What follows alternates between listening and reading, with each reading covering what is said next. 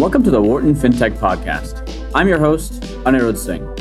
Our guest today is Catherine Salisbury, co-founder and CEO of Capital, an application that helps users save, spend, and invest with their major financial goals in mind.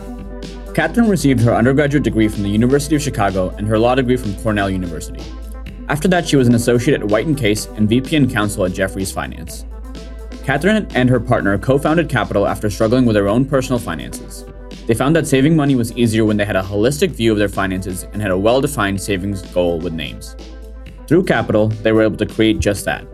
In today's episode, we discuss Catherine's early career, co-founding not one but two companies with her partner, Catherine's views on the fintech industry overall, and much more. Hope you enjoy the show. All right, Catherine, thank you so much for joining us on the show today. Super excited to have you on. How are you doing and where are you calling in from?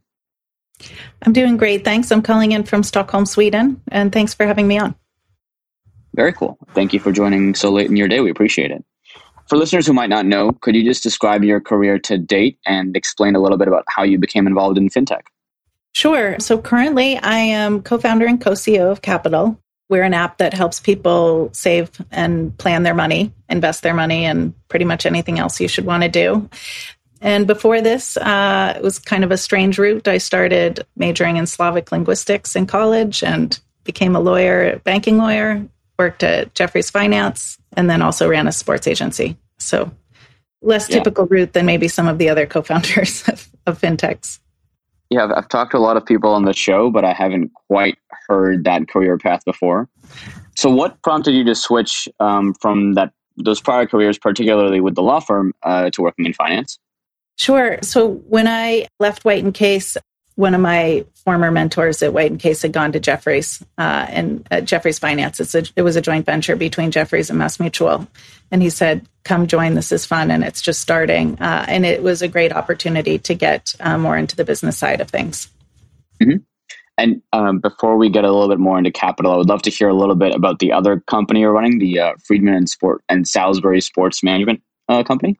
Yeah, so when I was at Jefferies, I had a pretty significant injury I had to take a break from working, and I wasn't so good at taking a break. So my significant other at the time, who's now the father of my 4 kids and co-founder and co-CEO with me at Capital, he was saying, why don't we start a sports agency together?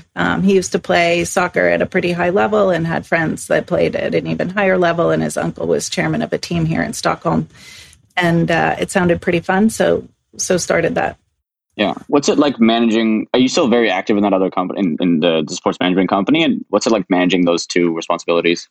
I was doing both for quite a while, but Capital really takes up too much time now. Maybe if I didn't also have 4 kids, but I don't do both anymore. But the sports agency was really fun. It was also really hard, and involved a tremendous amount of traveling, but it got me to think outside the box and routinely. But also it's amazing for your negotiation skills to work on something like that. Yeah.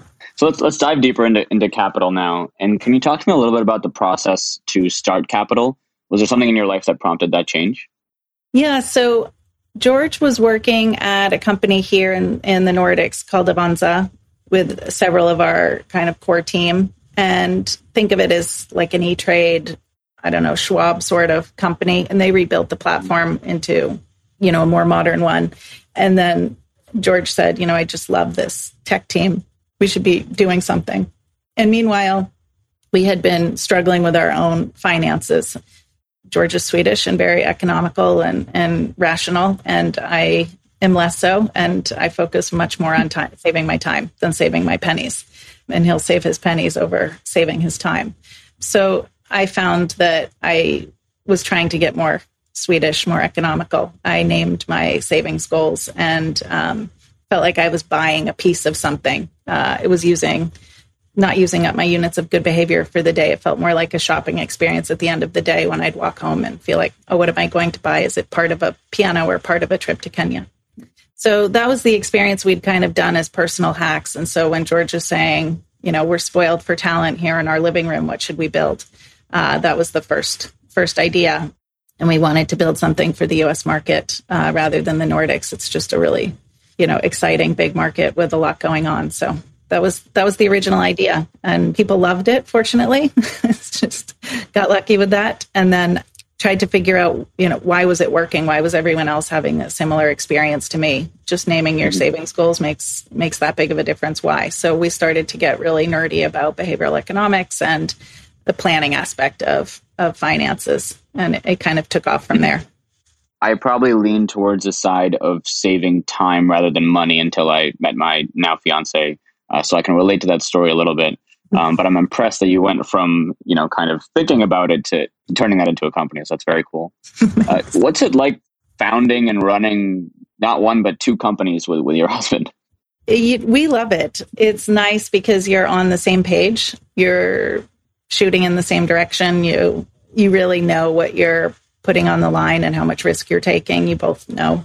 And your highs are the highs on the same day as each other. It was harder when I was doing more of the sports agency and he was doing more of the startup for Capital, because we were hardly ever on the same page. So this is much easier. How has Capital evolved over the past 7 years? Maybe we can start from the product side. Like, how did the company start and what do you offer now? So we had, the original product was, what do you want to save for? Put a name to it, put a picture to it, put an amount to it, and think of what you're going to do to get there. Is it every time you walk 10,000 steps, put $10 towards your trip? Now we help you with essentially your whole paycheck. So we can detect your paycheck and we can invest it for you. We can save for the lumpy, bulky things. We can help you keep track of what your weekly discretionary spend is. We can, we have your checking account. We also have dream teams. So George and I found that as our lives got more complex, we have 4 kids. We have a lot of different bills and buckets and budgets, different bank accounts. I have a Robinhood, a Schwab, all these sorts of things. It was hard for us to keep track of where everyone's what was going on with us, what was on my Amex sort of thing. So now we can just put it all into one Capital dashboard. So, or not, I don't have to share everything with him. I can show him my Robinhood balance, but not listen to him tell me more should be on Tesla than I have, or something like that if I don't want to share the details. So that's the latest piece that we're excited about is, yes, we can do everything soup to nuts from your paycheck, but now we can do it as a team with the transparency or opacity you want and kind of the coordination of how to manage each other's paychecks. Have you seen consumer needs evolve similarly over that same time period? I mean, fintech has become a lot more mainstream compared to, say, 2014. I think it's changed a lot. I think when we first started thinking about this, and almost a decade ago, it was just exciting to not have to go into a bank to do stuff and to not have to call your financial advisor.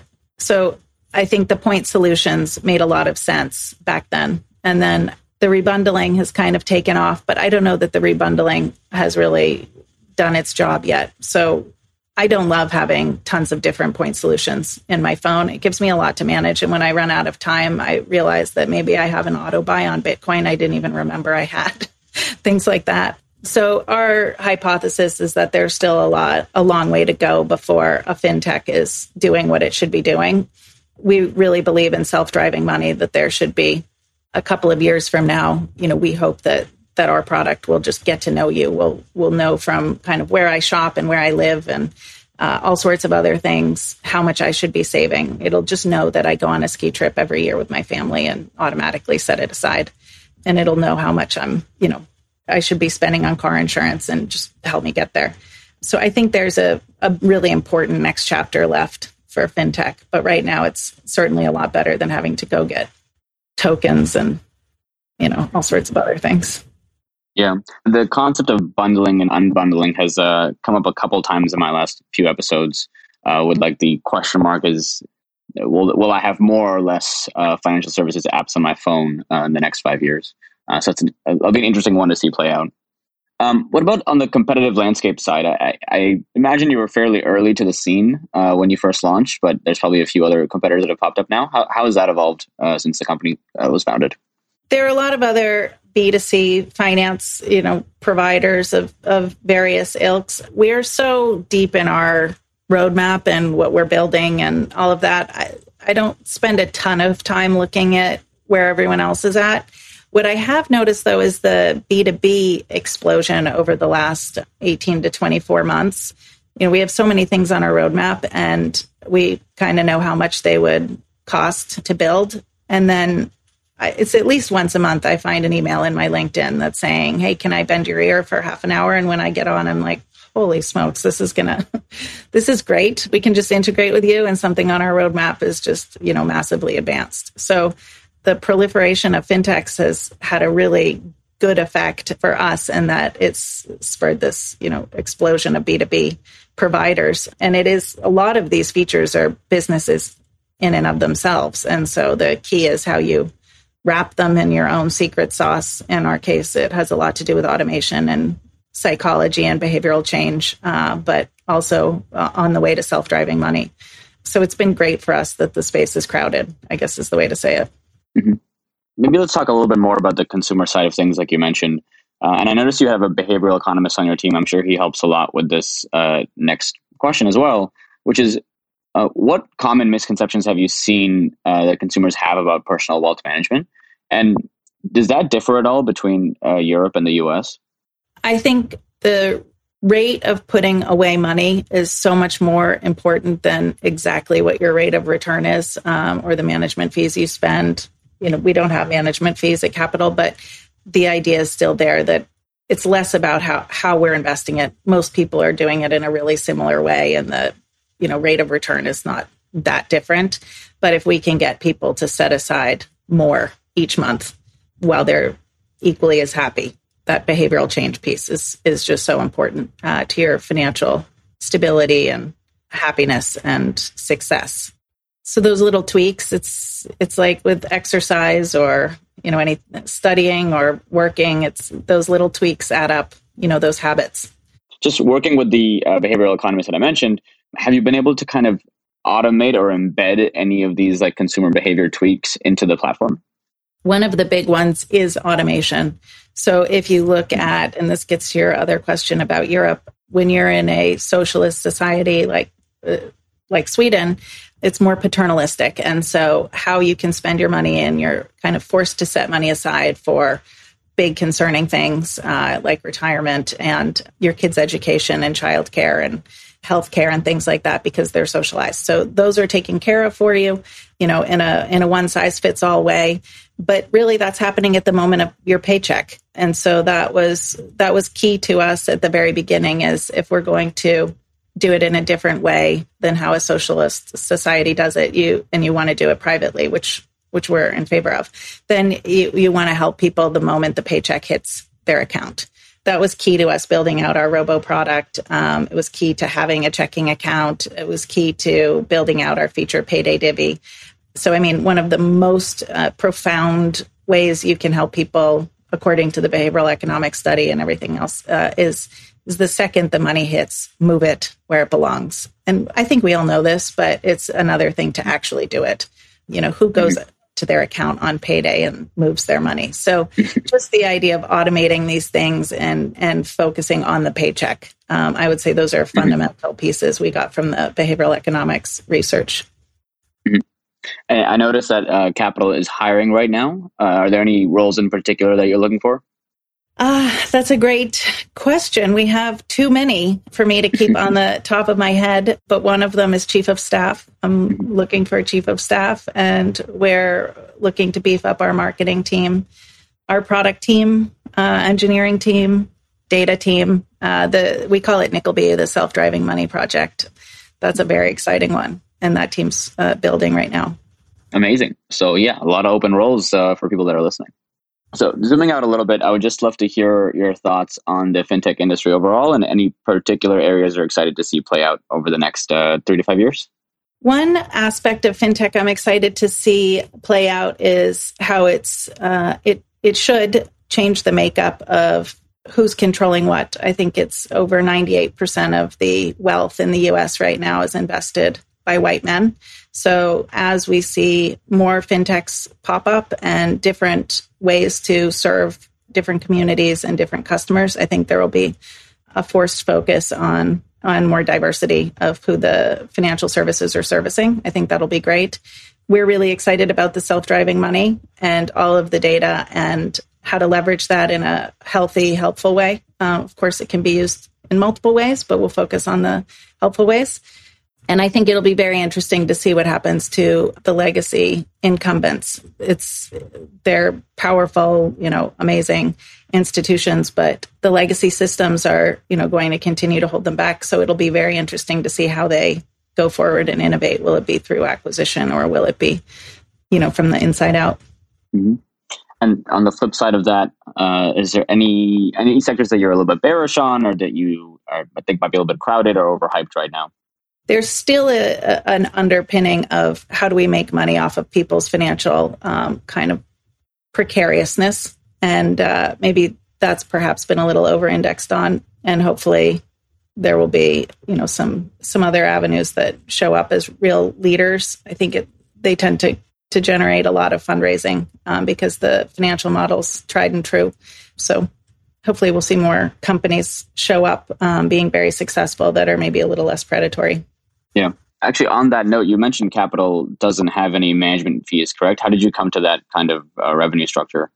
We started as a free app. And when we launched the checking account, which was also free, immediately you have pressure to monetize in a way that banks monetize. And we just felt like all the creativity in the room just disappeared. All the energy was focused on how are we going to get people to swipe their debit card. And I thought that's not what we're here to do. We're not here to try and get people to swipe our debit card.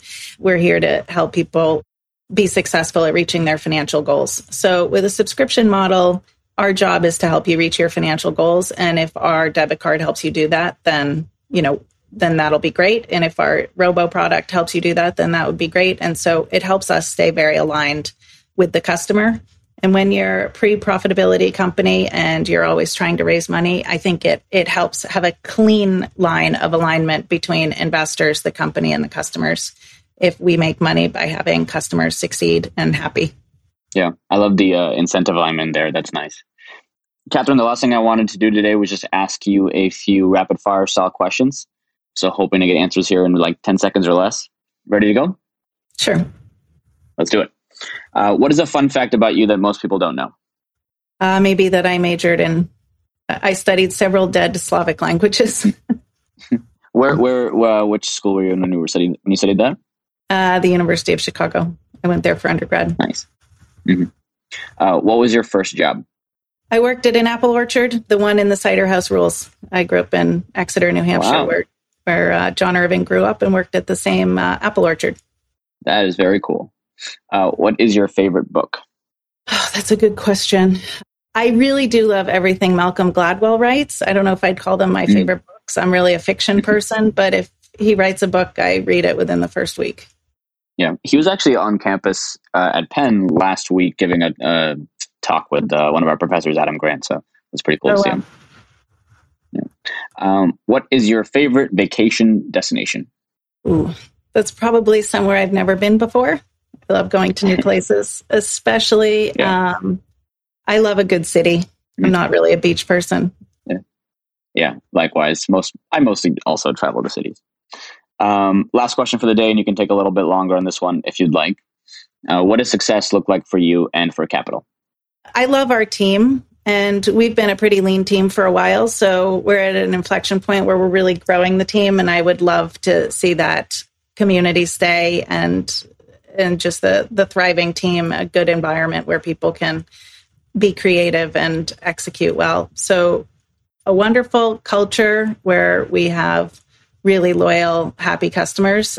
That's the goal. And then, of course, I know that there are a lot of front runners out there in the fintech space, but I think that we'll be a late bloomer and catch up to them pretty quickly with our Nickelby project. Very cool. Catherine, I think that's probably a pretty good place for us to wrap it up for today. Appreciate your time a lot. Thank you so much for joining, and all the best of luck with the future of Capital. Thanks. Thanks for having me. Thank you for listening to today's episode of the Wharton FinTech Podcast. If you like the show, please consider leaving us a review or letting us know in the comments. It means a lot and helps spread the word to more listeners. If you want more content from our fintech community, please subscribe to our podcast channel and find us on LinkedIn, Instagram, Medium, and Twitter at Wharton FinTech. There you will find interviews, articles, videos, and much more analyzing all aspects of the industry. I would also like to thank our editor, Raphael Austria, for his incredible work on our episodes. Signing off, I'm your host, Anirudh Singh.